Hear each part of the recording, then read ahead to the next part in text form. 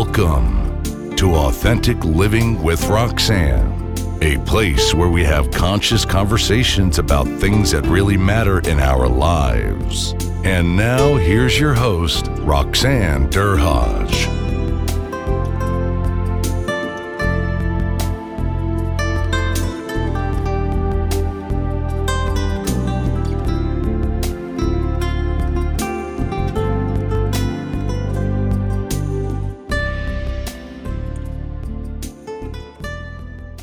Everyone, it's Roxanne Derhaj. Thanks so much for tuning in again this week for Authentic Living with Roxanne.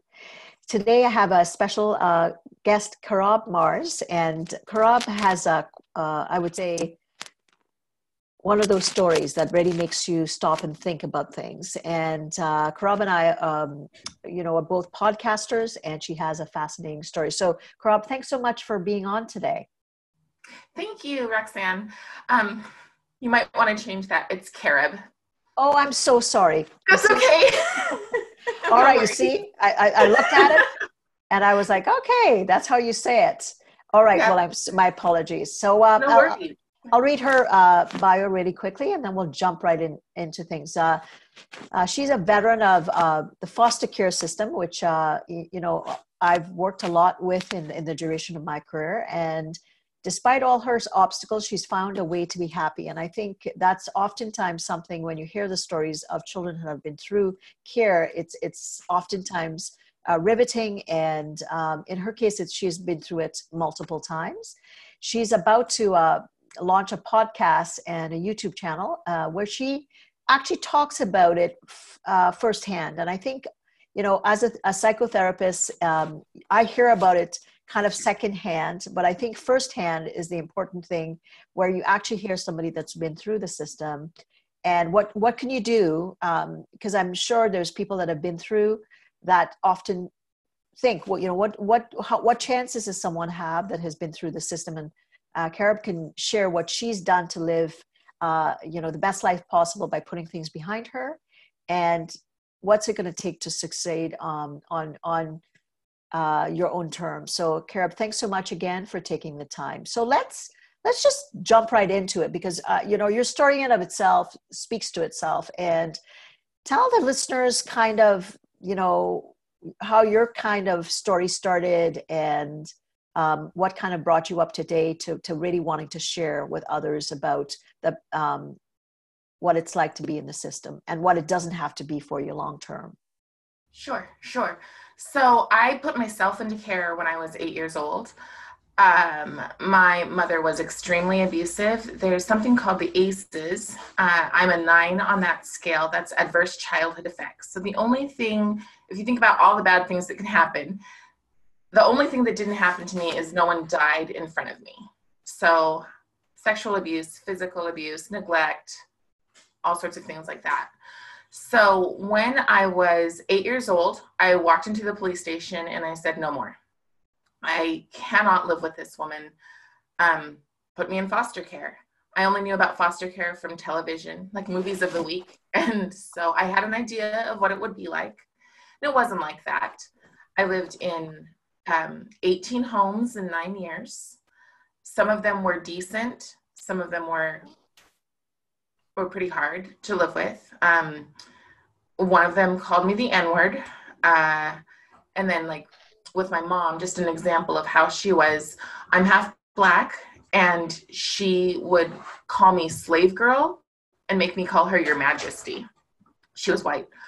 And she would beat me for things like if my infant brother had a dirty diaper when I got home from school, she would beat me 10 times with a cable cord. And if I moved, she'd start over. So it's just a very, very hard existence to have. And so I thought that living in foster care would be better. And like I said, it wasn't particularly better. I mean, it was better because I honestly believe that had I lived with my mom, I probably wouldn't have survived past the age of 10. She was grooming me for prostitution. Just some really hard things. And I had a stepfather who was more interested in me than he was in her. So So yeah, for me, it was the best thing to go into foster care. And I didn't find really any of the support with the foster parents that I had. So, like the ACEs for everybody, that's a common assessment tool that's done for young children with trauma. And yours at 9 is you're at the upper end of anything that could happen. And complex PTSD is when there has been trauma, multiple traumas under the age of 5 for anybody listening that may not know. So definitely, Carob, you would obviously, if an assessment was done at that time, you would definitely probably have that label attached. Not that I'm into labels, just for right. Context sake.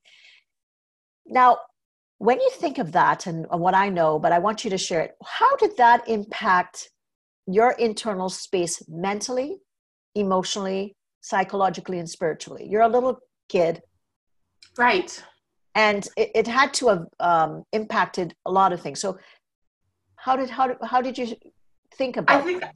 I think I'm really fortunate in that I can't explain why, but for me, I never took the label victim for myself, or I never blamed myself for the things that happened.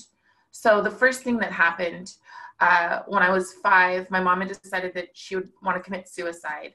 And so she thought she had a good father figure in mind for me. And so she sent me on a camping trip with a man who was more interested in me as a woman.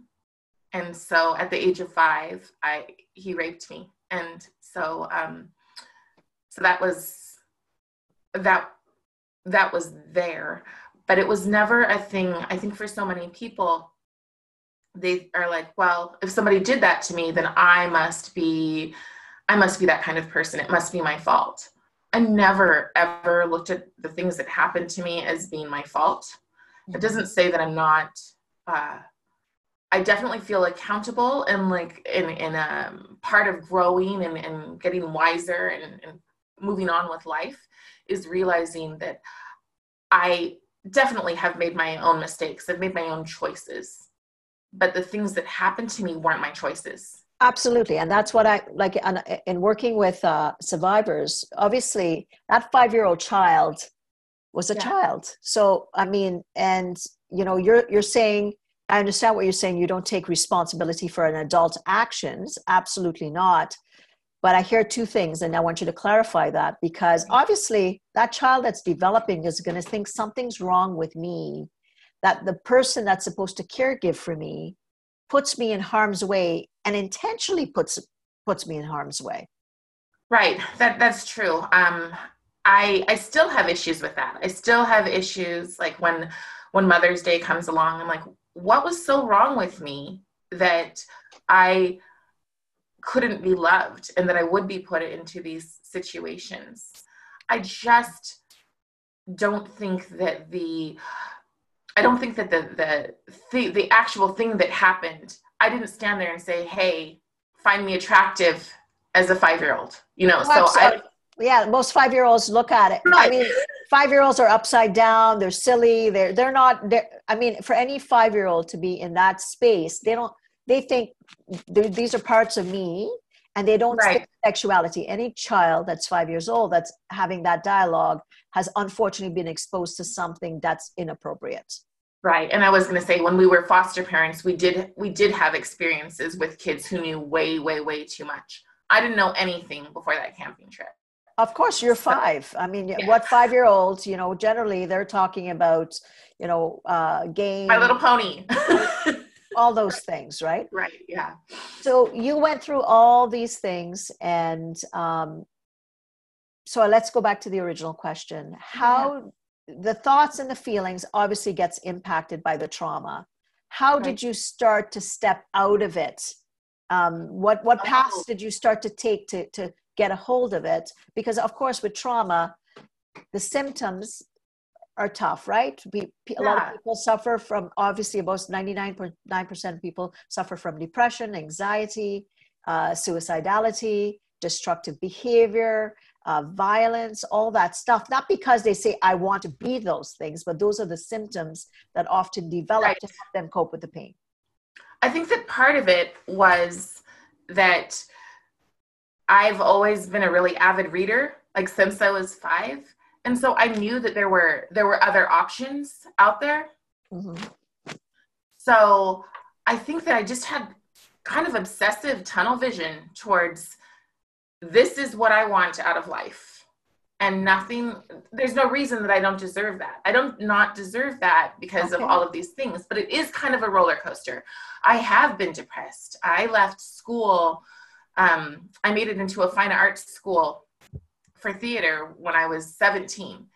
And I left by overdosing because it was just another place where I was like, this is supposed to be my community. These are supposed to be my people. And I still didn't fit in. I still had that imposter going on. And that's something that I still struggle with today. So mentally, when you say, how do you get through it? I think for me, it's just, you just keep going. And that's the thing, is that I recognize sometimes that some days I can't, some days I have to give myself grace and go, all right, I really do still have PTSD. I really am still dealing with things, even though people on the outside look at me and go, wow, how'd you pull it together? Like, you would not seem like you're this person. A lot of people think I've got a master's degree. I don't. They think all of these things, or that I'm articulate, all these things. And I'm just like, I just have the basics that I think every single human being deserves. Mm-hmm. And I almost think it's a disservice to us that people expect us to be on the low end of things.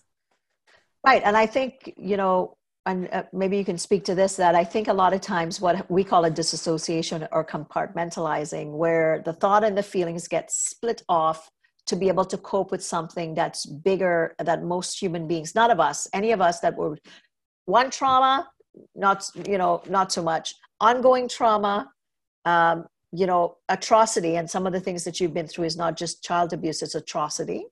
Right. Along with a lot of things. That's the cumulative effect of that, it's kind of like I get up, I hit my head again, I get up, I hit my head again. It keeps cumulative. And then eventually, yes, those symptoms develop, but some people have the ability, if you could think of lots of people in the world, that they go on, they might overuse something, but it's functional in society. So if I let's say I'm a trauma victim, but I go out and I become a CEO of a company, but I could be overworking myself to death per se. Right. Then I'm functional. But if I, let's say, go out and I develop an eating disorder, that's not so functional, right? Right. So my functionality, like right now, the hardest thing is here in Seattle, we're caught up in the coronavirus, right? And everything that I do, because I'm a huge, I find mentoring and using my story gives me purpose. Mm-hmm. Mm-hmm. That purpose is kind of like, what am I going to do? I'm really grateful that I'm starting a YouTube channel, because I'm going to have a lot of time sitting at home because we are confined. Right. But normally I'm volunteering. I teach theater at my child's school. I teach for 4-H. And normally I'm just doing whatever I can, because a lot of times, and I found this throughout my entire life, is that if I can help other people, I don't have to think about what's going on for me. So right. I lived in a foster home that was pretty awful, really awful. And they used us for doing work and for babysitting their kids. And anytime somebody would say, wow, she stands out, she's a good kid. How did you, I didn't know there were good kids. She'd say, oh, but you don't know how she really is. You don't know that she locks herself in the closet and cries sometimes. You don't know what, they just had to bring me down. Right. And so that overcompensating is, I do want people to see, I want to be the best part. Honestly, as cheesy as this sounds, I think a lot of success that I got out of life is because I was obsessed with Disney princesses. Mm. So I would see them and I would see that they would be, really, their stories are stories of resilience, especially the old ones, right? Right. And I would see that I didn't care that they were beautiful, because I couldn't relate to that because they were all white. But I would see that they were kind always, that they were always helping others. They were doing all of these things. And I just sort of wanted to become something like that. I know that's cheesy. No, well, no, but what you're talking about is as having a vision in your mind. And I often say, from my background is and I was just on another podcast earlier, and I said, this is something I always shared with my survivors when I worked with them. I said, we come into this life and we are perfect. We come in a light, we come in perfect. If you think of babies, right? They come in and they have the instinct, and they communicate by their sounds, and they start to be able to let us know what they need. And what happens to life, unfortunately, all of us, I can think of my situation was, not ideal, but the people around us are supposed to learn what it is to keep us in that vein, to be able to evolve into who we need to be. And that space, I always think, is within us. It maybe get pricked and prodded. It may get, muted or dull, but nobody can truly take that light. Yeah. So I understand what you're saying, and I agree with it, but I think that I had a therapist once explain it to me as, most families, when they have that baby, from the time that they're starting, they are building up these self-confidence things. They're looking at the children and they're saying, wow, look at you walk across the floor. Oh, you're such a good walker. And they're building these shelves. Yes. But for people who have extreme neglect, those shelves are never built. Right. So we have to work like 110 times harder in order to get one thing to stick. And that is a really, really hard thing, because it's just like you said, the workaholic, we work ourselves to death. And I think those of us that overcome oftentimes do, because we have so much to prove that other people don't necessarily have. People first look at us and go, they expect the worst. Right. And that's not necessarily the case, right? Like, of course, we know, like in our media, we see all the big names. People like Oprah talked about being assaulted when she was young and those types of things. So what we know is you are not defined by your trauma, but it really it's what steps do I take, to be able to overcome that trauma. So I think, there are different ways generally, I think a lot of people, the symptoms are so high. So that's what we see, right? Kind of in the world, the addictions, the mental health concerns, lots of different things. A lot of employees at work that may not be able to kind of, like you said, function as well, because they're having these tough days, right? So we do see a variety of things. Because generally, and you tell me, and I want to hear from your perspective, is that depletion becomes something that becomes familiar. Replenishment is something that's unfamiliar, where you have to learn how to give to yourself. And be able to know, okay, well, I'm filled, and this is the base that I need to be at so that I can give. Whereas sometimes trauma victims will share, I don't even know what it is to be filled up, but I just keep giving. Yeah. Maybe it's a thing of, like, when I turned 40, there definitely became a point of, I don't have time for this. Like, I don't have to please everyone all the time. And that has filled me up. Like, for me, people are like, why would you volunteer a skill that you have that you could get paid well for? And I'm like, because it fills me. It specifically fills me to go into schools and to work with kids who would never have the opportunity. I live in a very, very comfortable Microsoft, Amazon community. But there are some people who live in trailer parks and have nothing, and they can't go and take a lesson here. So that's what fills me, and I know it. But then I feel depleted at the same time, because I do want the appreciation that sometimes doesn't come with it, Yeah, and sometimes that's a normal thing, right? We do things and we want to be able to get the feedback, but sometimes it's few and far between, right? So it's being able to kind of say to yourself, I'm doing this because I want to, versus expecting that I'm going to get validation from others, right? Sometimes you do, sometimes you don't. But let's be blunt, as human beings, we all want to be validated in some way. Yes, exactly. Yeah. So let's talk a little bit about some of the steps. So you went through all these homes, and you must have taken certain steps to be able to get a hold of some of the things that you struggled with. What kind of things did you do? Sure. Well, I've had a lot of therapy. That was the one thing that anytime that if I worked a job that offered, I was in a therapist's office. So that really helped. Having a vision and having especially some boundaries. Yeah. From the very beginning. I remember once a boy asked me out in high school, but I knew that he, like, I had committed to remaining a virgin. I didn't, but at that time I had. And so I was just like, I really, really like you. You're such a nice guy, but you don't fit into my vision. And I just told him that. I was like, you're not ambitious enough and you don't fit into the vision of what I have for my life. So it would be a waste of both of our time. Yeah. And so being really, really honest has been something that has really helped me. It's hurt me in that some people are freaked out because I'm really straightforward. And some people are just like, I march to the beat of my own drum, and I always have. A thing that really helped me was that I've always written. Mm-hmm. So I've been like writing my own stories for a long time. Not fictional stories, but I've been speaking since I was 8 not 8, I'm sorry. I've been speaking since I was in 8th grade about my experiences.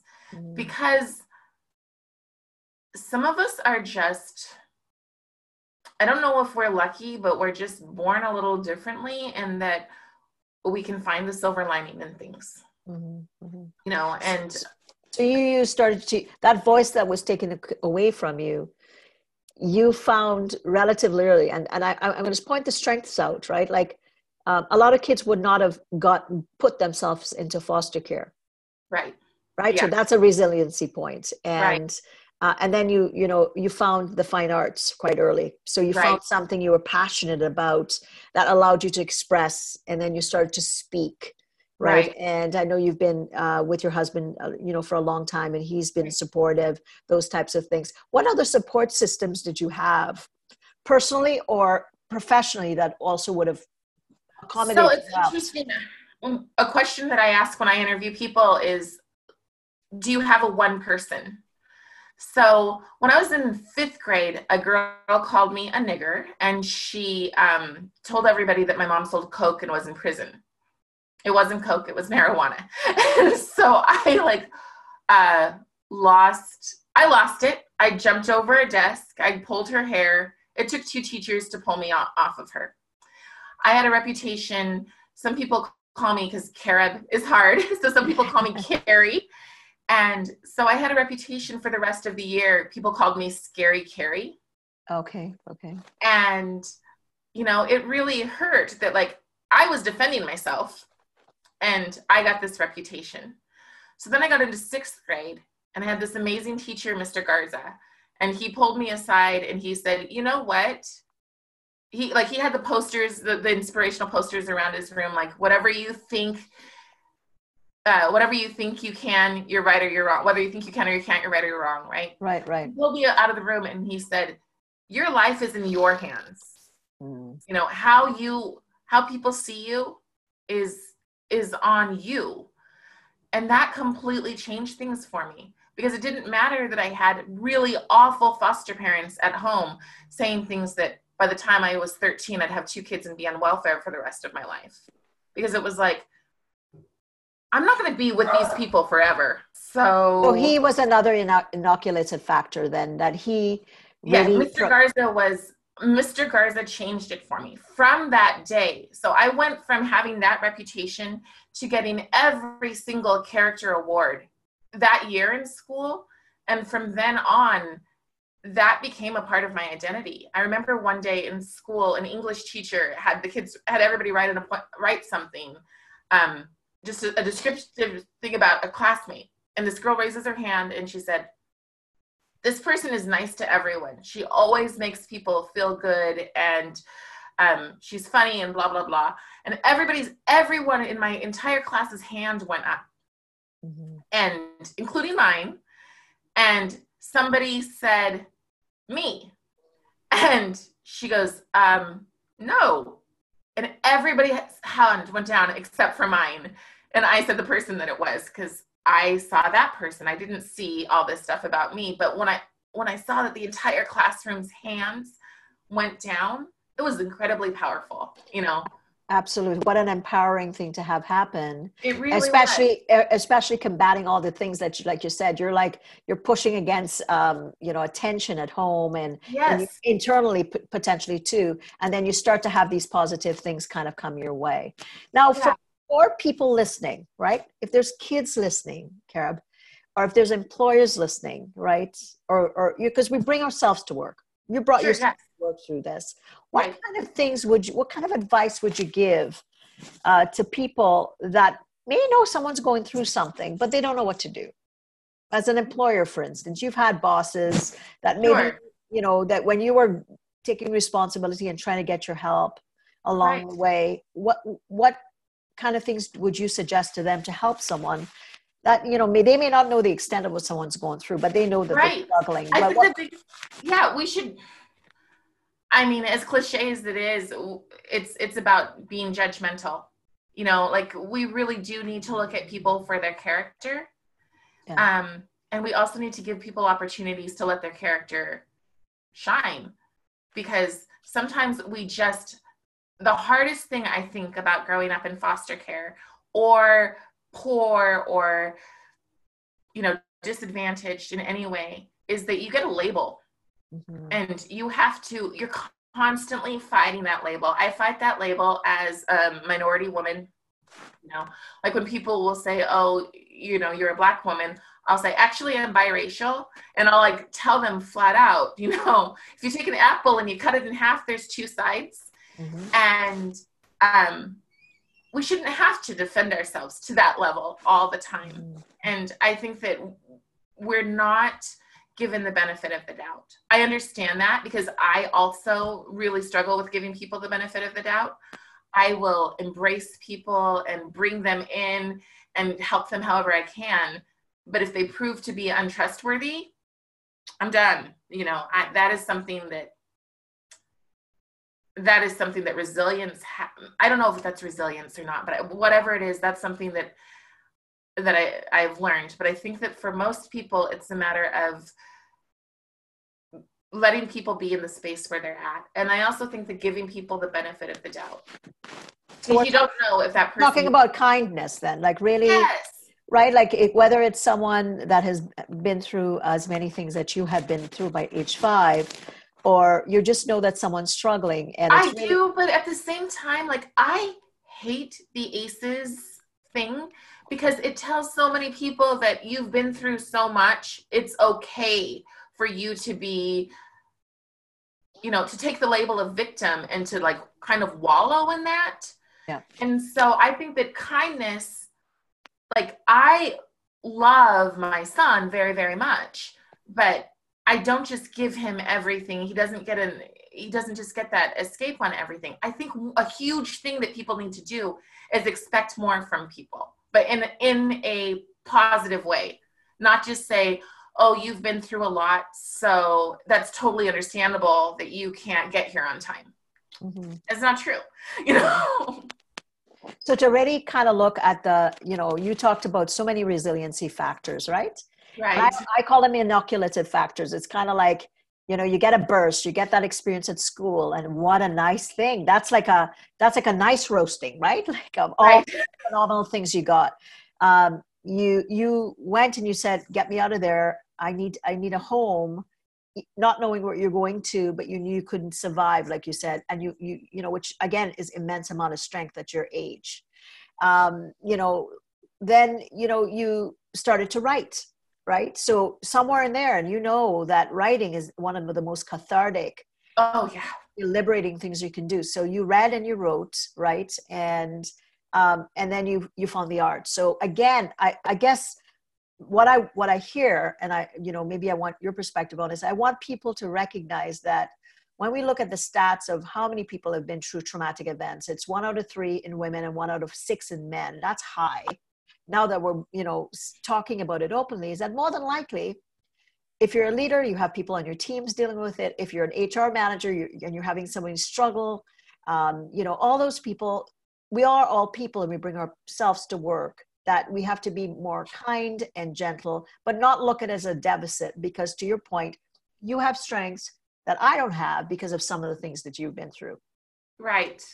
Yeah, I think that's a perfect perspective. Like, people oftentimes look at us and think that, I mean, for a lot of people, when you hold your trauma on your shoulder or wear it as, as a badge, then people they kind of go, like, the best they can give you is, well, you've been through a lot. Right. Right. But the truth is that every single person can overcome. I mean, maybe not people who are severely mentally or, physically, but every single healthy type person can overcome. You need people in your corner. Mm-hmm. Mm-hmm. Ideally, you need therapy, but if you can't do therapy, you can go to the library and get books. You can listen to TED Talks. You can listen to podcasts. There are things that you can do to, I'm what you call, I may pronounce it wrong, but an autodidact, meaning I'm self-taught, right? And everybody can be self-taught, especially in today's day and age. Yeah. And I think, never underestimate the power of social connection, and whether it's online forums, or because people want the anonymity, or different women's organizations, or if it's men that are survivors, find the right support. Find a friend, and if you don't have a friend that's listening, try to scourge these different environments to find someone that really gets it, in whatever realm, because there's no one path that you can take to recover, right? There's lots of different ways, whether it's reading, listening to somebody else talk about it, listen to a good podcast, hearing our podcast today. I'm sure there's going to be people go, wow, like, I wonder now how many people have actually been through things, and how could I, in my day-to-day life, be kind? Because I'm not really sure what that person's been through, but I think kindness often cuts through the issue regardless of what it is. Yeah. So, Carob, I'm sure we could probably go on and on, but what if there's any people out there that are thinking, I'm not good enough, or I can't get over this, or what kinds of words of wisdom would you give them, because you've been there and you continue to kind of inspire other women, or I say people, to live their best life. What kind of words of wisdom do you have for them?